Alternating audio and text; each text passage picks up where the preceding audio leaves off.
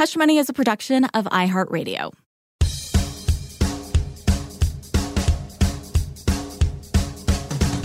This is Hush Money, a show about all the money subjects you're too uncomfortable to talk about. But we're not. I'm Nicole Leppin, money expert and author of the books Rich Bitch and Boss Bitch. And I'm Jason Pfeiffer, editor-in-chief of Entrepreneur Magazine. And we believe if you don't talk about money, you're never going to make any of it. So let's start talking. Each episode, Nicole and I will debate a tricky question about money and then bring in a celebrity judge to decide who's right. So let's get uncomfortable.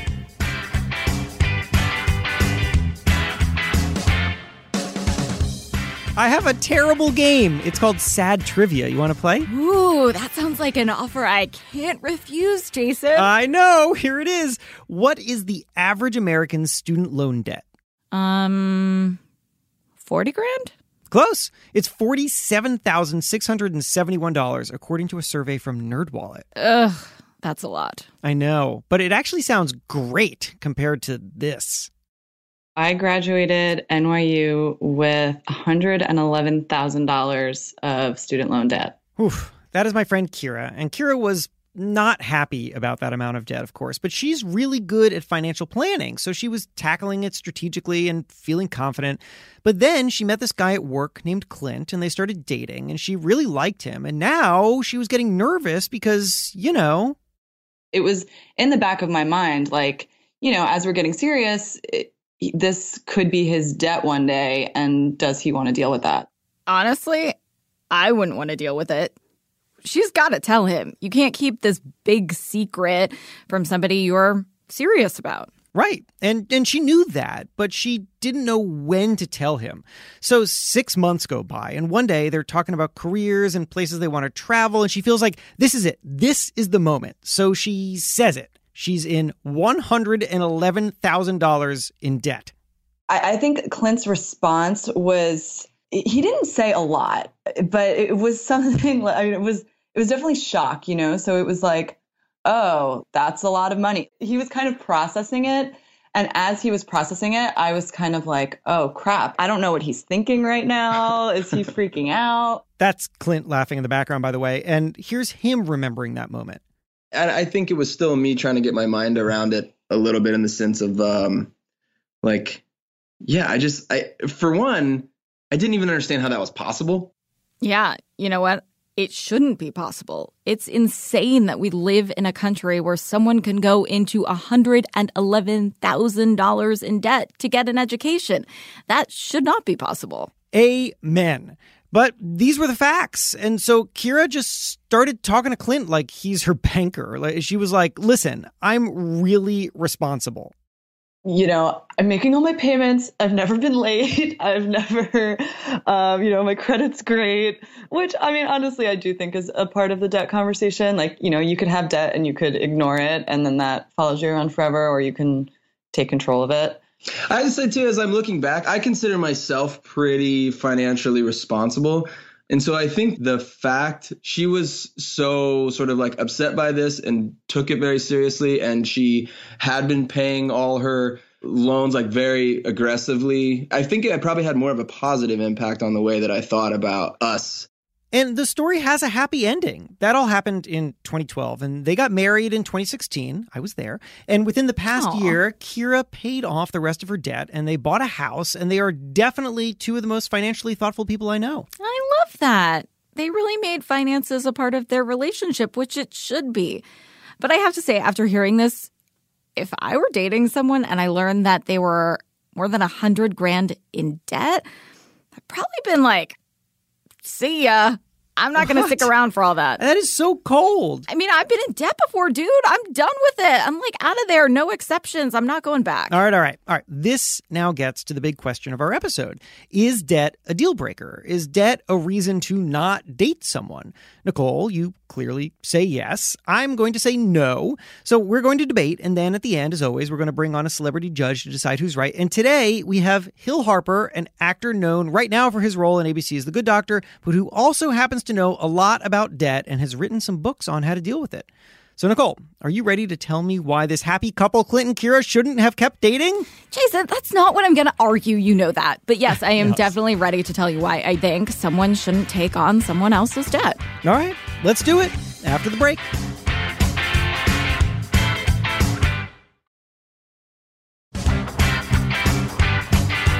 Okay, so Nicole, the question is debt a deal breaker? And I want to start with you because you have what I feel like is a controversial position here. Shocking, right? Yes. Not the first time. Not the first time. It won't be the last It time. will not. But for right now, if you've got debt, hold on to your hats. I think debt is a deal breaker. I think it can be. You know, listen, not talking for everybody, but I was in a long-term relationship, so I missed out on the dating app world for a while until I was single. And I looked at how these filters are done with like height and location and all that stuff. Now, I think what's more important than if a guy is 5'10" or 5'11" is whether or not he has boatloads of debt. And if you got your financial shit together, I don't think it's smart to be taking on somebody else's debt. And you're going to have to filter anyway. I mean, when you were single, Jason, like, look at your face. You're so cute. I'm sure you just had women throwing themselves at you. Yes. You have to filter aggressive. somehow. Right. And I think that's as good of a filter as anything else, if not a better one. So you want an actual debt filter. Like somebody should have to be upfront. But because there isn't a debt filter in real life. Debt is the only 4-letter word I don't like. How do you ask people about their debt? Or do you like try to sniff it out? Or do you No, I how don't, do you but learn I think about that this? Financial infidelity is one of the biggest causes of divorce. Do you know what that is? No. It's like when somebody is lying to you about money. So if they owe somebody money or if they have a bunch of debt that they didn't tell you about and they're lying about it, it's like infidelity with cheating. It's financial cheating.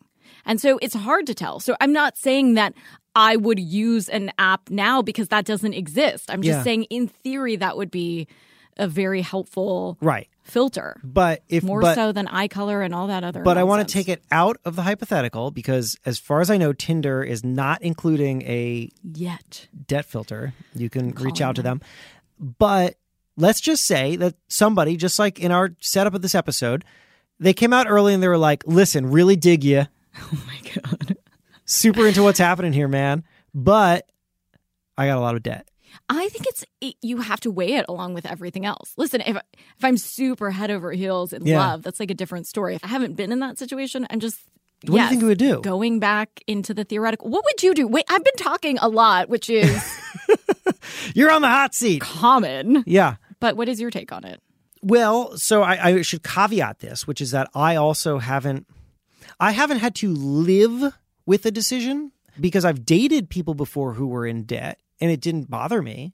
I was just like, you know what? If this happens, if this becomes the thing, the relationship, then I'll just like absorb their debt. I'll like live with it. We'll pay it down together. I mean, I was totally like fine with that. It didn't seem like a problem to me. And then, you know, I mean, just to be like fully upfront with you and our listeners, the woman that I married, Jen, came with no debt.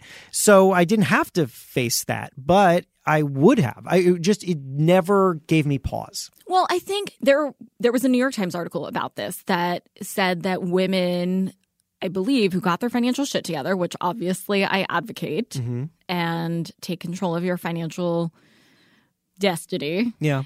If you have that all in order and you're like, I just paid down my student debt or, you know, whatever, and all of a sudden you meet somebody with like $200,000 in debt, like that's a serious consideration. Yes. That is something that I just feel should be on the table with all the other things that people look for in a mate. Right. But to me, what would matter is whether or not they have a plan and they take that debt seriously. Sure. Because, okay, stat time.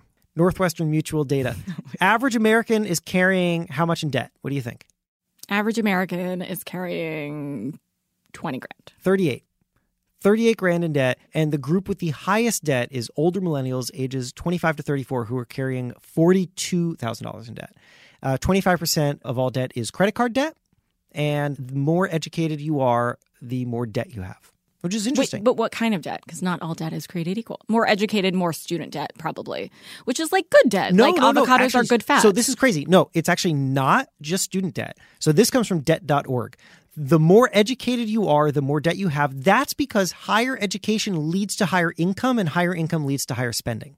again, it's a balance. But I think that you would be naive to not take that into consideration because that's going to affect your life. Yes. So I would look at it and I would say, I wouldn't just be like, you know, come one, come all, bring your debt. Like I'm here to absorb your debt. But I would say, if you're serious about budgeting and like planning, like I could trust them to combine finances and to go forth into the world and like, let's tackle your debt together. Sure. But that to me feels quite different from being like, Absolutely. You know what, debt. I'm a delinquent. Yeah. I have all sorts of issues, which can speak to their character. I had somebody ask me about my credit score on the first date. I think he thought that I would be really into that because of what I do. I wasn't super into it. I really wasn't. He said something very interesting. I think he did tell me his credit score. I don't remember what it was. Obviously, I don't even remember his name because there was no second date. But he said that it was the most accurate way to determine somebody's responsibility level. Oh. And so it showed you have a higher credit score, of course, if you pay your bills on time and you have a consistent payment history. Mm-hmm. So you're on top of your shit like that. You have a higher credit score. So I think that's kind of the benchmark that you would be looking for, too. This makes me uncomfortable because I don't want to align myself with this weirdo on your date, but I do kind of agree. Like what I'm looking for is someone who is responsible with their money. And I don't care if they have debt. I just want them to be responsible. So you want to ask their credit score. So your former single self is now asking people's credit scores. So maybe that's a better and being breaker. Talked about on podcasts. That's a better filter. If I were in charge of the world, Bumble would have a filter for credit scores. Credit scores. Let's get on that. That is the weirdest, but also not entirely the worst thought. I don't think it is. I think that there are plenty of superficial breakers. You have to narrow it down somehow. Yeah. And I think that what's going to affect your life more is if somebody is responsible with their money or has their debt under control versus whether or not they live in Chelsea or the West Village. Yeah. Like that's way more important to me. Right, right. I feel like in a way what we're both saying here is that you need to find someone with whom your approach to finances aligns. No, but I think that you don't have to be aligned, actually. You don't have to agree. You have to be compatible. And so I think you just need to know. So it's not that you necessarily need to both prioritize flying first class on vacation, but you need to be okay with the other person's habits and know them up front and be really transparent about it. Do you think that our approaches to this differ, or anybody's approaches to this differ, based on your own personal experience with debt? It's everything to do with it. So I would have thought that, but I will admit something to you here, which is that like I haven't carried debt, which I think probably makes me more open to somebody else's debt. Oh, interesting. Because I haven't experienced the pain of it. I'm just really, really fortunate. I'm just super fortunate. I didn't have student loans. Must be nice to be Jason Pfeiffer. Well, you know what? I mean, not to be obnoxious about it, but yeah, like I lucked out. I didn't have student loans. And so now you just want debt in your life somehow. You're like, I'm going to marry into debt. I don't own a car. I mean, I have a mortgage now, so I guess I'm in debt that way, but that feels like more responsible debt. You're so grown up. And because I live in New York, it's a hell of a mortgage. But because of that, you know, when I was like dating women who had debt, I was like, let's tackle this. Like right. I got this, right? Like, you know, I feel like I haven't been set back. I'll take this on with you. Whereas maybe if you have been in debt, like yours truly, then you're just more concerned about ever touching it again. Yeah, I'm like hard pass. You know, I went through debt myself. I went through nasty credit card debt. I figured out how to prioritize to pulverize for myself, which is how I talk about it because I went through it and I figured it out the hard way. But I figured it out and I don't want to go back. Mm-hmm. I have like PTSD around debt. So no, I'm not stoked about getting back into that situation.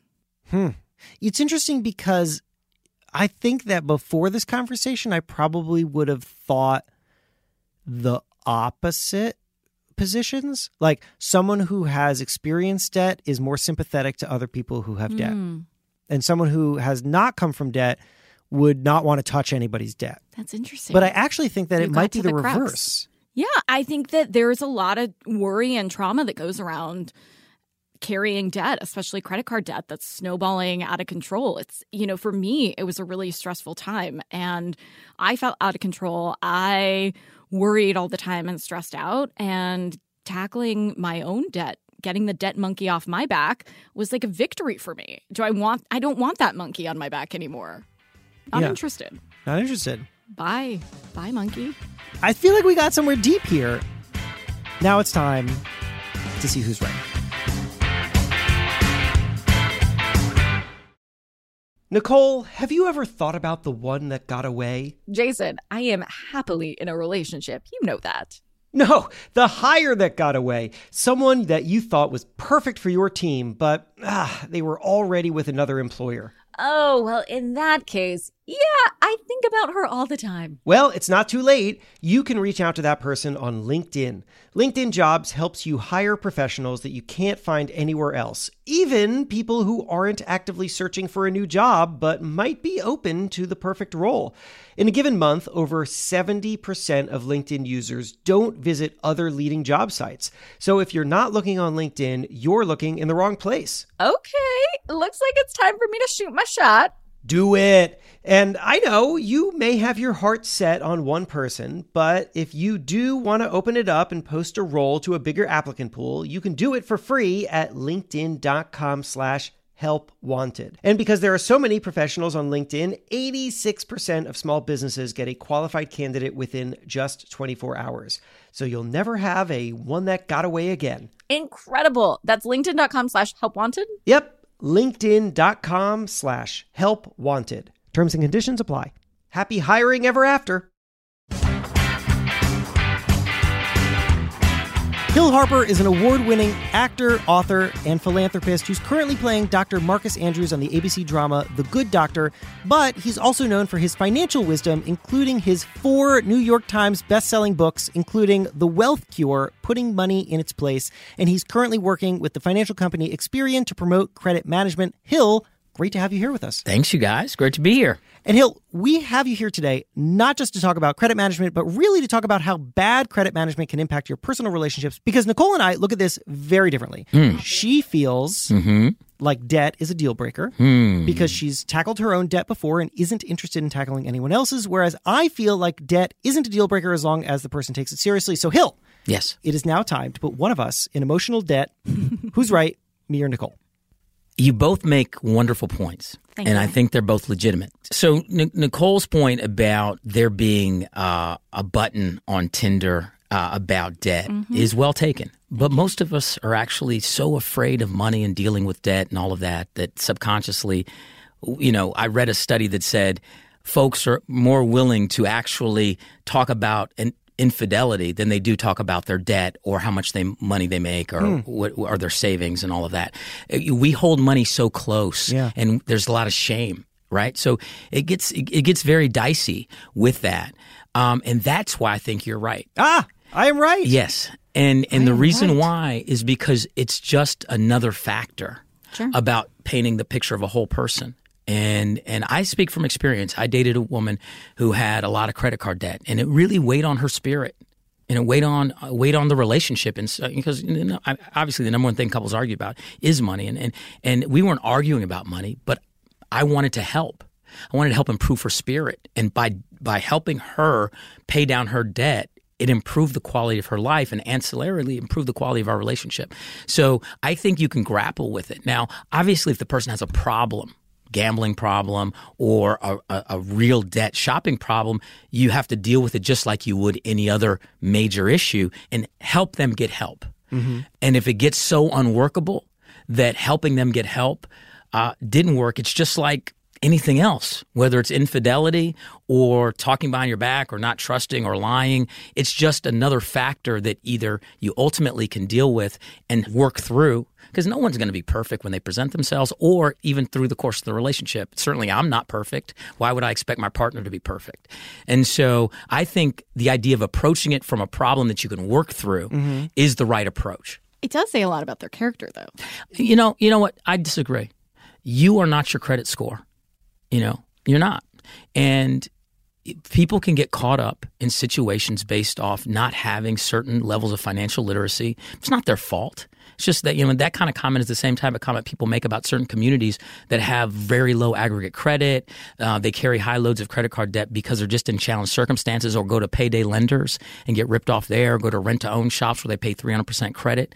No, it's not true. It's about financial literacy, knowing that you have different options to actually solve a problem, and then helping them figure out how to solve the problem. Life is a long journey, and expecting someone to have it right now, I'm more interested in dating potential than I'm interested in dating perfection. First of all, thank you. You're welcome. I appreciate it. Yes. I feel like I'm running a surplus now. So we came to this very interesting observation during our discussion, which was that because Nicole has been through debt, she was very, very uncomfortable touching it again. Whereas I am very, very fortunate in that I didn't carry any student loans and don't have any credit card debt and don't own a car. So I felt less afraid of debt. And I wonder what you think about where the person is coming from with their own personal relationship with debt, and whether that makes them more or less understanding of other people's debt. Well, I personally graduated with over $100,000 in student loan debt. I went to Brown undergrad, then I went to Harvard for grad school, got 2 graduate degrees from Harvard. So by the time I finished those 8 years of private education, I graduated with about $100,000 plus in student loan debt. So I've been through debt. All debt is a tool.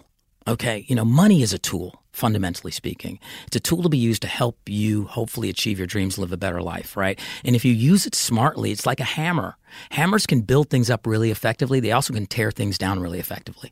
And debt, it's scary because when you have these interest rates, it's so hard to get out from under them that you can't see a way out. And so that's why I think we're all active architects of our own life. And the idea is to have a blueprint or a plan. The plan is what gives you confidence in the ability, because it's not about, I can't solve it tomorrow, but if I know I have a cogent plan where I'm chipping away at solving it, it's just like a hammer. I'm pounding nails that's putting up a house. House is not going to get built tomorrow.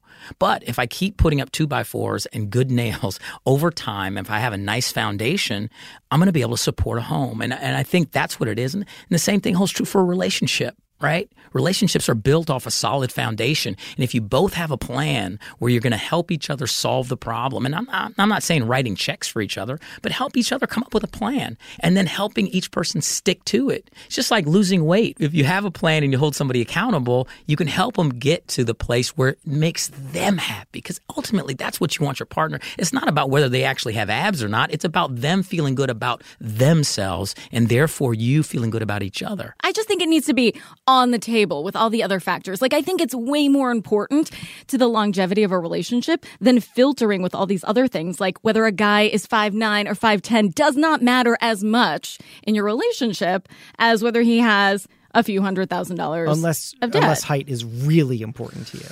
And when is that? You do you. When is that supposed to come up then? How early? I was going to ask that too. Ooh, when do you have the talk? Question. Hill, when do you have the talk?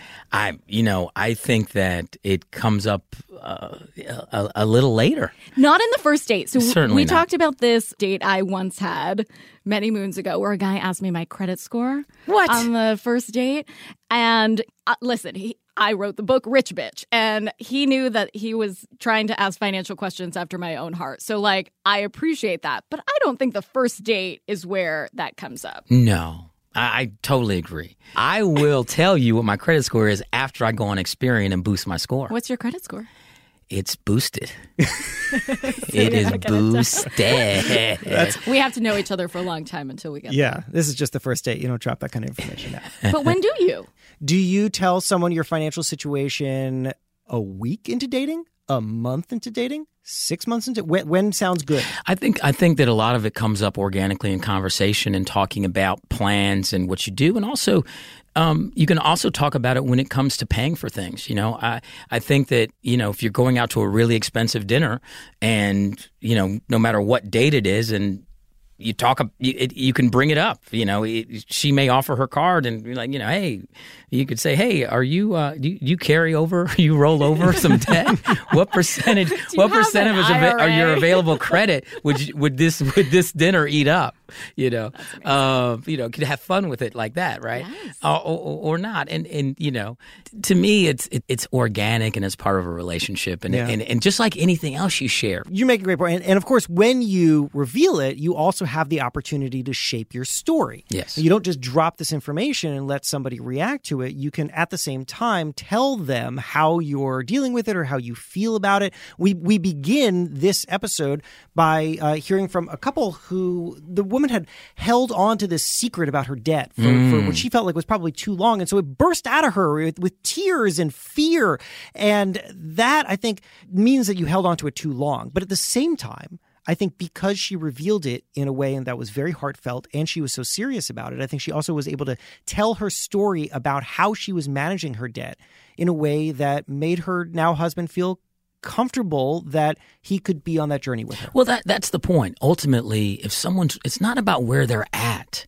It's about where they're headed. And if they're actually serious about dealing with something and not delusional. But that story is also indicative of someone who is holding on to something that's obviously very important to them that for whatever reason they didn't want to share. And it starts to beg the question of, well, what else? What else are you holding on to that's really important? But that's the thing. I disagree. I think that too many women in particular fall in love with the potential of the man and not the man. Totally disagree himself. with you. Totally disagree with you. They fall in love with the idea of the potential, but not the real potential. And so there's a difference. There's a qualitative difference. I give you a great example in my book. I write about which one? Which one of the my book book called The Conversation. I write about someone dating potential, and in this case, when I was at Harvard Law School, I became friends with a guy named Barack Obama, and his eventual wife, Michelle Obama, dated potential. And, he had a hole in his car. He had no money. And in fact, the first decade of their relationship, she was the primary breadwinner. She was carrying him. Because you're talking about a guy between college and grad school, he made $15,000 a year working out of a basement of a church doing community organizing. And when I say no money, he had no money. He graduated grad school with debt, decided not to take a job. Okay, so under your rubric, Nicole, this is a guy you would never date. Not necessarily, because you have to hear the whole story. Right, that's what I'm saying. I think dating potential, honest potential, because you have to actually meet someone and know, oh wow, this person has a plan, and this plan may not realize its success in the first year, the first 5, the first 10, but there is a long tail game plan about their life. And not judging it, because a lot of people judge so much on immediacy. People say, well, how come this guy, he should take a 6-figure job at a law firm that he's getting offered all these law firm jobs. That's what he should do right now. Not come out of law school, not take a job with debt and write a book. What kind of sense does that make? But some people have a longer-term plan, and sometimes that plan takes time to realize. And if you're a partner that can help them realize it, then you become a power couple in terms of happiness and in terms of achievement. And the burden gets shifted back and forth. Okay, I'm going to carry you for the next 5 to 10 so you can do your thing. And then you kind of carry me for 5 to 10. I'm going to do this. And it becomes this. I love to talk about the idea of pluralism and a pluralistic relationship. What's that? It means that you're both rising together but creating your own realities. In other words, my goals don't have to be inextricably linked with yours for us to work.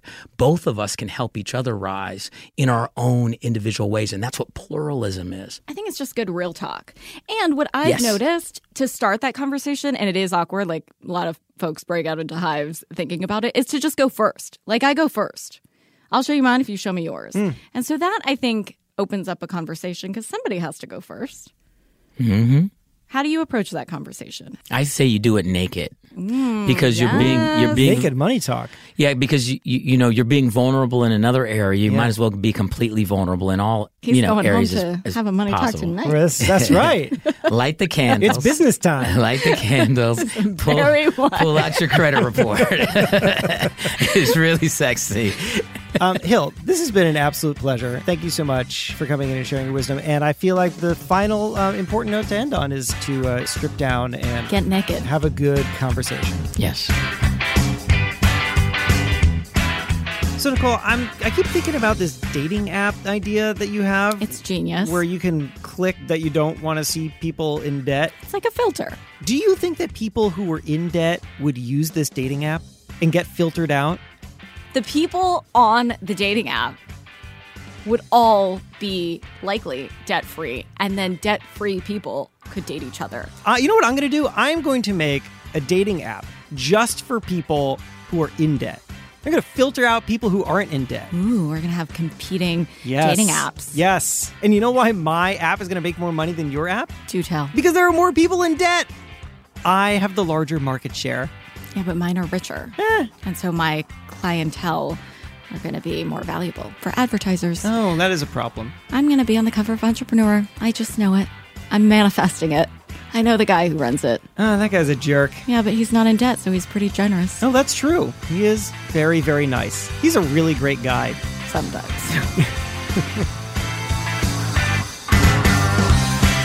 And that is Hush Money. Hey, are you subscribed to Hush Money wherever you get your podcasts? You should be. And please give us a rating, which helps others find the show. It sure does. And if you want to keep up with us on social, I'm at Nicole Lappin. Jason is at Hey Pfeiffer. And for the podcast specifically, it's at Hush Money Podcast on Instagram. We've got great people to thank. Our amazing producer is Christina Everett.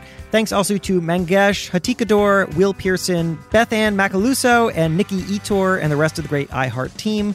Our sound editing is by Mary Duke. And a special thanks to my badass NBG team, Sabrina Anderson, Megan Nelson, and Kate Garrison. Hush Money is a production of iHeartRadio. For more podcasts from iHeartRadio, visit the iHeartRadio app, Apple Podcasts, or wherever you listen to your favorite shows.